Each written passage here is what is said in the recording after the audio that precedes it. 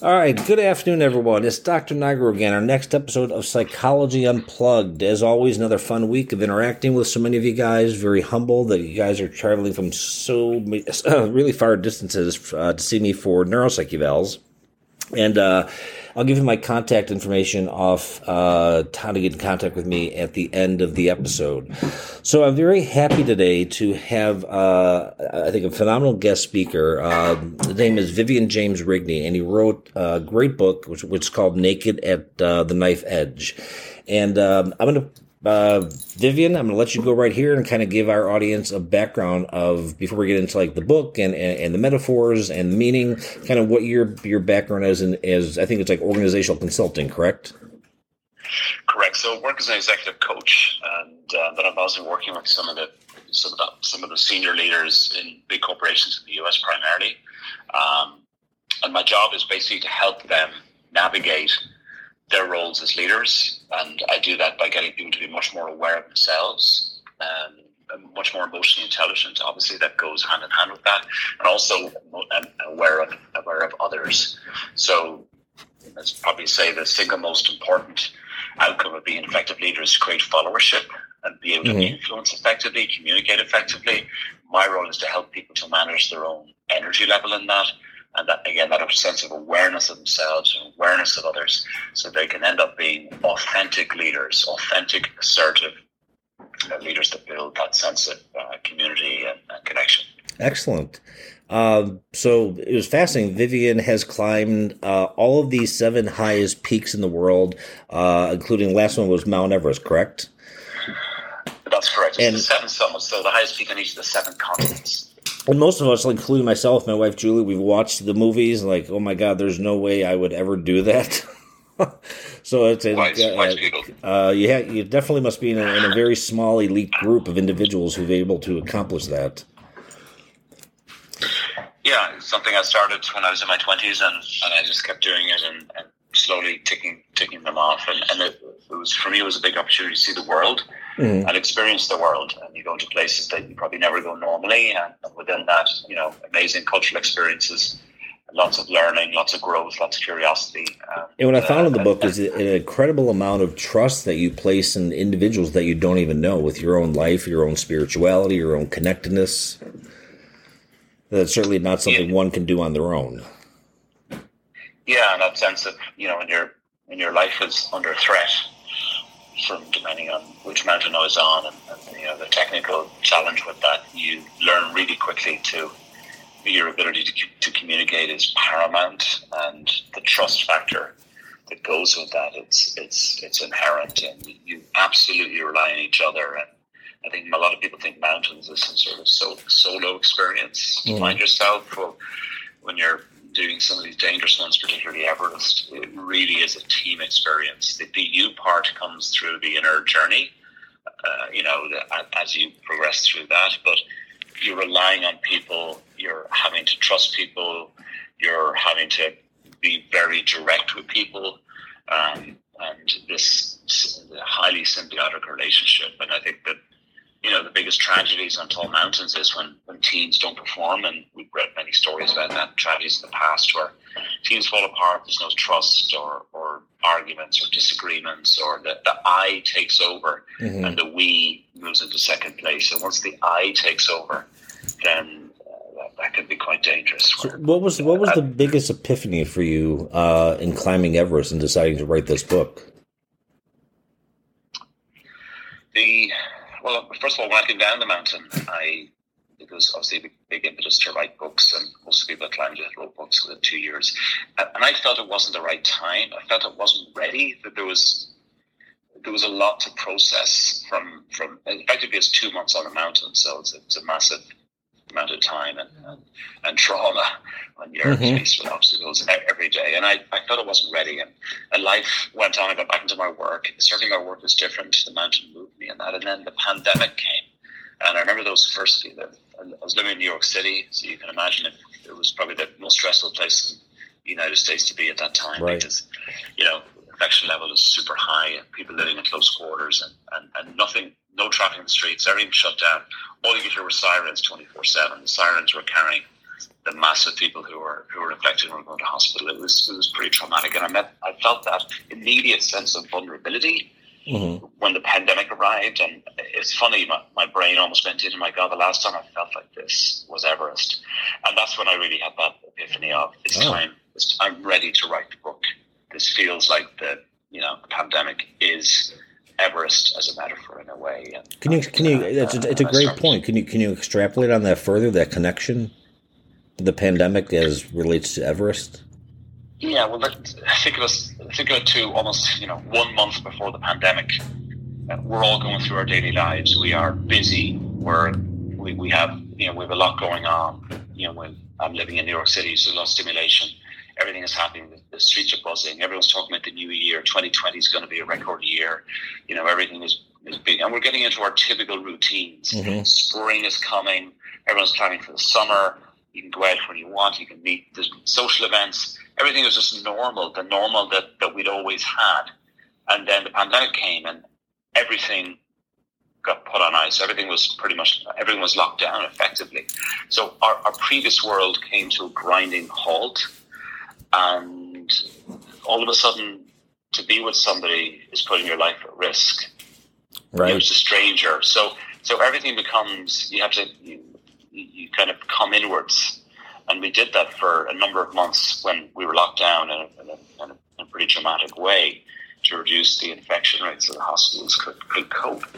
And that idea of being in a tent on Everest for 2 months when you're also with yourself for an extended period of time, and the inner dialogue that goes with that, the inner dialogue of, so where am I? Who am I? Really significant questions. That was the connection that felt very familiar when the pandemic came. Yeah, I think there was definitely more of I've mentioned this in some of the episodes that the pandemic was unprecedented and certainly unforeseen, and it really forced all of us to confront ourselves.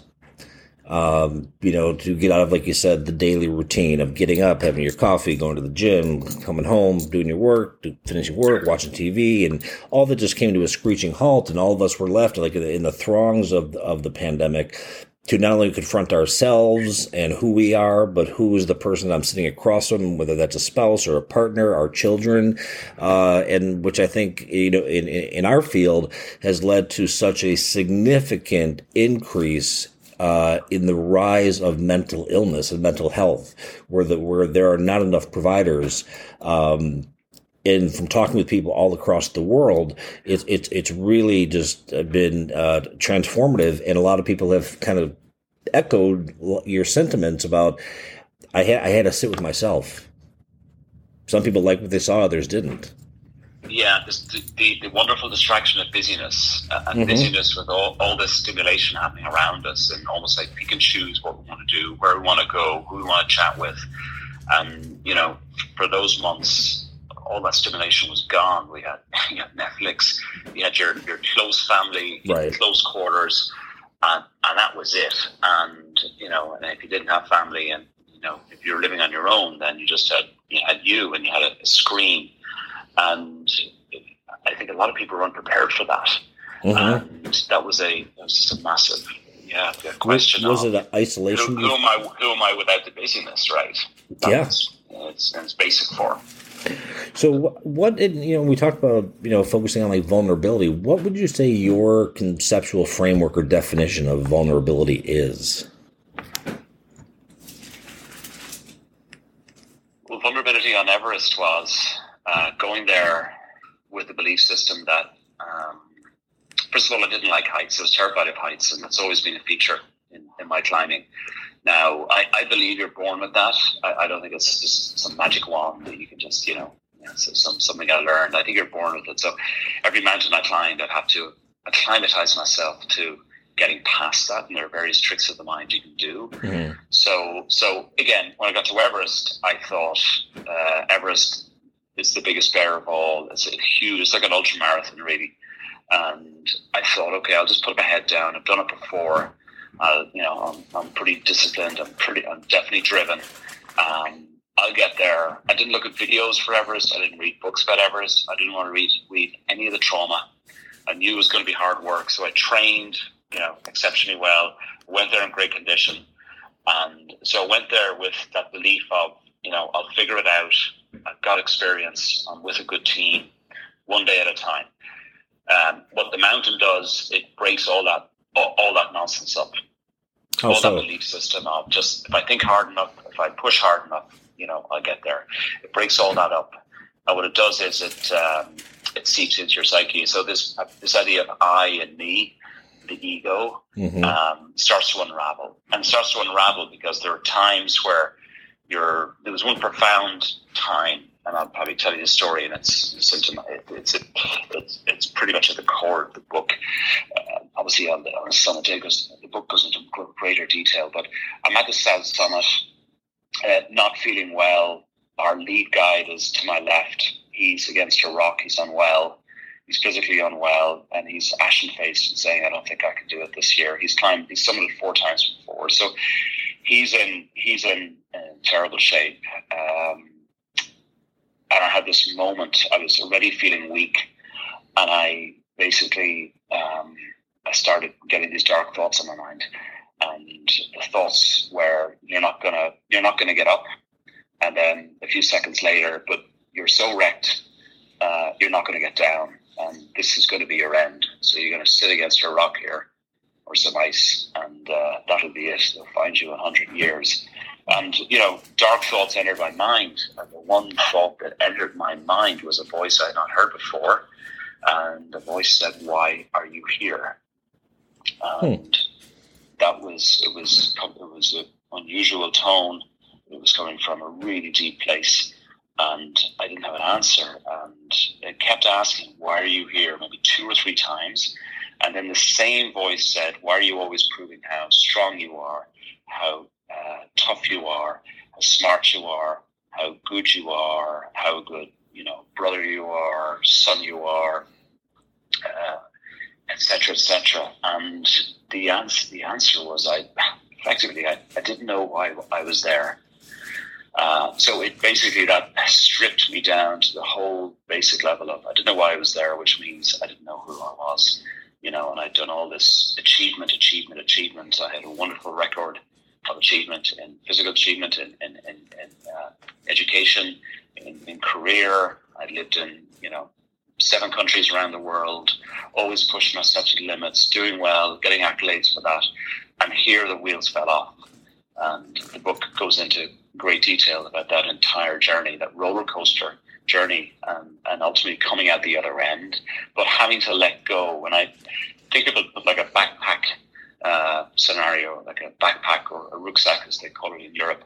I had to let go of all these rocks that were in my backpack that I didn't even recognize were there, because the rocks were heavy. They were weighing me down. They were exhausting. And the moment I realized they were there, I felt them even heavier, because now I realize I'm carrying this stuff around. That's of no consequence, but it's very heavy and very dangerous. And it's making me, very, very unfulfilled and unhappy. And that's Everest is a beautiful metaphor for that, a journey of letting go in order to go back to the person who we've always been. And my premise on this would be, we are born perfect. We're born as unique babies, and we're precious.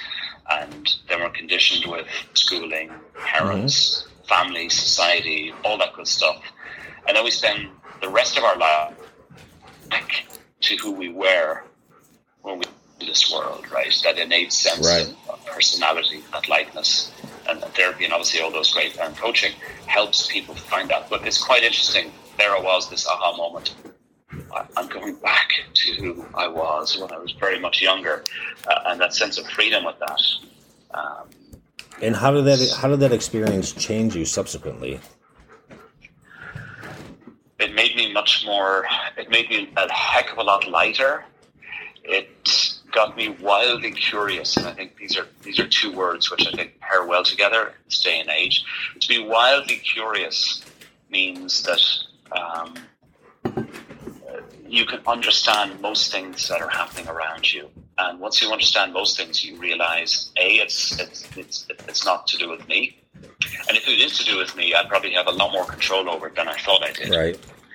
And that gave me huge pause. And ultimately, in a way, it got me. One example, I felt when I came down the mountain, and I told a family member, obviously, when I was on my way down, I connected with my family and I told them. I think you called your father first, didn't you? Yeah, I called my dad, and very emotional experience, and this huge release of emotion. I was crying intensely for about 1 minute when he answered the phone. I'm still in a very dangerous area, but I haven't spoken to him for a few weeks. I didn't want phone calls to distract. I was already super stressed. So I'd send, emails and I'd leave voicemails, and that was my way of just, focusing on what I needed to do. I knew they were obviously very worried about me. And then I called him, and this massive release of emotion. And then we had a very short, very nice discussion. He told me he was very proud of me, and our family didn't really use the L word, the love word. A lot of us, the expectations were very high. And, he told me he was very proud of me, and himself and my mother very proud of me. And that was a very powerful moment to hear that. And it was coming from a really genuine place. It was an aha moment. I got to the bottom of the mountain, and I spoke to another family member, and they said, "Listen, I heard you've been speaking to Dad, and I heard he's, congratulations, and we're all proud of you, and that's great." And he told me you were saying how difficult it was, and you almost didn't do it. Now, listen, Vivian, you don't need to be telling people how difficult it was. The main point is you got to the highest point on earth. It's your 7th of 7 summits, and there are very few people who've achieved what you achieved. And the moment I heard that, Corey, I felt this anger inside me, and the anger was like, geez, this whole thing I've been through, I cannot take on board what they're telling me, because it's what I've left behind. That is the story I need to be telling people. The story that it was incredibly difficult. The story that I was at South Summit, almost at the top, and I didn't know why the heck I was there. The story that I peeled me back to nothing and left me naked, as in the title of the book, Naked the Knife Edge. And I felt hugely empowered at that moment by getting frustrated with my family and saying, you guys don't get it. Finally, it clicked in my brain that the story is the truth. The truth is where the power is. And previous to that, I could feel that, the way I'd grown up and whatever, it was almost like failure was, it feels as though you've almost soiled yourself. So you had to really, push on and not focus on that. It was always focusing on achieving and putting the best side out and moving on. And I realized it was all nonsense. So it was a huge aha moment, and I could feel a surge of strength coming with the anger, because Sure. The strength was an immediate peace, because it was like, wow, now I realize why I carried that up the mountain. Like, it wasn't me, it was the environment around me which conditioned me to that, and now I'm letting go completely. And I feel as though I had the keys to my kingdom, and it was a profound moment of strength, and extremely humbling, but wonderfully soothing. So that was probably the most soothing part of me down the mountain was, no one gets to decide on that apart from me. Well put. Incredibly powerful. I guess my question would be is, we deal with a lot of patients who really can't seem to get it out of their own heads, recognize their baggage, let go of their baggage once they do recognize it. What advice would you give to individuals who may not be climbing Mount Everest, but are struggling with their own bags, their own demons, their own night vultures, and how they can get to a sense of a higher degree of self-awareness? I think it starts with the word shame. And I think it's a powerful word because... Interesting word. I think most of us carry that word around with us. And shame is no place in our worlds. And I think we have a shame because of things we've done, things we've said, way we've made others feel, perhaps, way we feel ourselves. And it's fascinating, isn't it? This idea that we carry this burden from something that happened in the past, whether that be a day ago, 20 years ago, 30 years ago, which means we're stuck. And if we embrace the idea that if we're curious about understanding things, curious about learning, curious about what's going on, it allows us to grow. And if we grow, we can do better. I may have had an interaction with somebody 10 years ago, and it was just such a difficult reaction, and I feel bad about it. But if I understand that, if I understand what happened, if I can improve on that, I may never meet that person again. Maybe I met them in some part of the world, and this interaction was difficult, but I can learn from that. And if I can learn from that, I can make peace with myself and say, I'll never do that again. Like I figured it out. So that's something that's profound. If we have turned that curiosity towards ourselves, we can understand that through an ability of learning and growing, we can do better. And we are a work in progress. And I think that is very soothing for people. Yeah. Where they have shame, we're a work in progress. And that comes with humility to admit this was me before. This is what drove me. This is what led me to that. This is what I figured out. I own that now. And I think the book talks about finding a voice in coming to terms with that and being able to share that voice. And it's very compelling to other people. And sometimes that shame is where we don't even know where to start or where to finish. We don't have the words to express what we did or what we've learned from that. But finding those words, and some of those words, and most of them probably internal, once we make peace with ourselves, it gives a sense of peace, and that translates into a healthier mind and soul. And that's probably one thing I think that for me it was very, very liberating. So curiosity and hunger for understanding means we can be better one day at a time. And it sounds a bit cliche-ish, but there's enormous power in that. And the other thing is that a lot of people these days, and we have social media, pressures of social media, Instagram, and there's Twitter, and there's Facebook, and there's all of that stuff. And there's a huge propensity in TikTok of people to, particularly younger people, to be hyper aware of how they're seen, right? And almost like how's my share price? Is it up? Is it down? And people are hyper concerned. And this idea of relying so much on what others think of us, as opposed to being at peace with ourselves. And it's funny, I got my haircut this morning, and I was out there, and I was waiting to get my hair washed before I got the job, and there were two people there, and they were having a good old argument. They were sharing a chat about somebody, and then they were saying, and then she did that to me, and then she hurt me, and she did this, and she did that. And I just listened to myself, and I said, oh my God, nobody can hurt us. Nobody can hurt us with their words. When we're children, of course, we're super sensitive to that because we don't have the skills necessary to hide.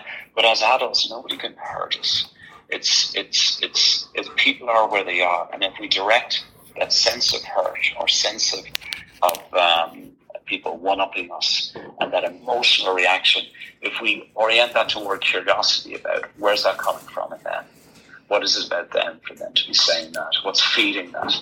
We have enormous power, I think, in not allowing that to penetrate, so we can become Teflon-like in a way. Right. And we understand the premise. If we believe we are good people and doing our best, and every day we'll do a little bit better. Maybe it's 1% or 1% better every day. Every day we're going to do that. It's very hard for other people to break that seal and get into us, because other problems are their problems, their issues, their concerns. We can be empathetic for all those, but as long as we have this premise, we're going to do our best. We don't have to allow our negative energy to penetrate. And I think in this day and age that That's a big concern you see with people, suicide rate. And young people, it's so sad to see this having a huge influence on them. Things that they're concerned with that really are about other people's issues in many cases. And there's two quotes that I use a lot with my patients, and one is by Eleanor Roosevelt, and she said, "No one can make you unhappy without your permission." And Abraham Maslow said, "Learn to become independent of the good opinions of other people." And I think that's tremendously powerful. You're kind of on the same wavelength that I am, that we are the architects of our lives, and we need to own what's our stuff and not own other people's stuff, and be responsible, be humble, and learn. I always say there's a reason the rearview mirror is smaller than the windshield. Right. Yeah. I like that from Eleanor Roosevelt. It's excellent. No one can make you unhappy without your permission. Yeah. And there's a lot of power and truth to that. And you see that a lot with a lot of times with depression and anxiety. There's that internalization, that negative self-talk, like you talked about. I can't do it. I'm not good enough. Or a lot of blame, like my family wasn't there and whatnot. But when you realize how much power the human spirit has to overcome things, it takes work. Climbing Everest didn't take you a day. It took work. Even questioning yourself. 2 months of 2 months of the journey. So that time actually forces it. So much nowadays is about immediate gratification, or as close to immediate as we can do it. And when you're 2 months on a mountain in a cold tent, you realize that immediate gratification is for the birds, because it's not happening. And you're grinding it out, over 60 days, and that's a lot of hours to be in your own head. So. Well, I think not to suggest that anyone should do Everest. I strongly suggest not to do it. I'll stick with watching the movies, Vivian. Right, and just get wildly curious. But the book is excellent, and I truly appreciate you taking the time to be on our program. I think it will inspire and help a lot of people, as your message. You articulate it incredibly well, and it will definitely resonate with our audience. So much appreciation.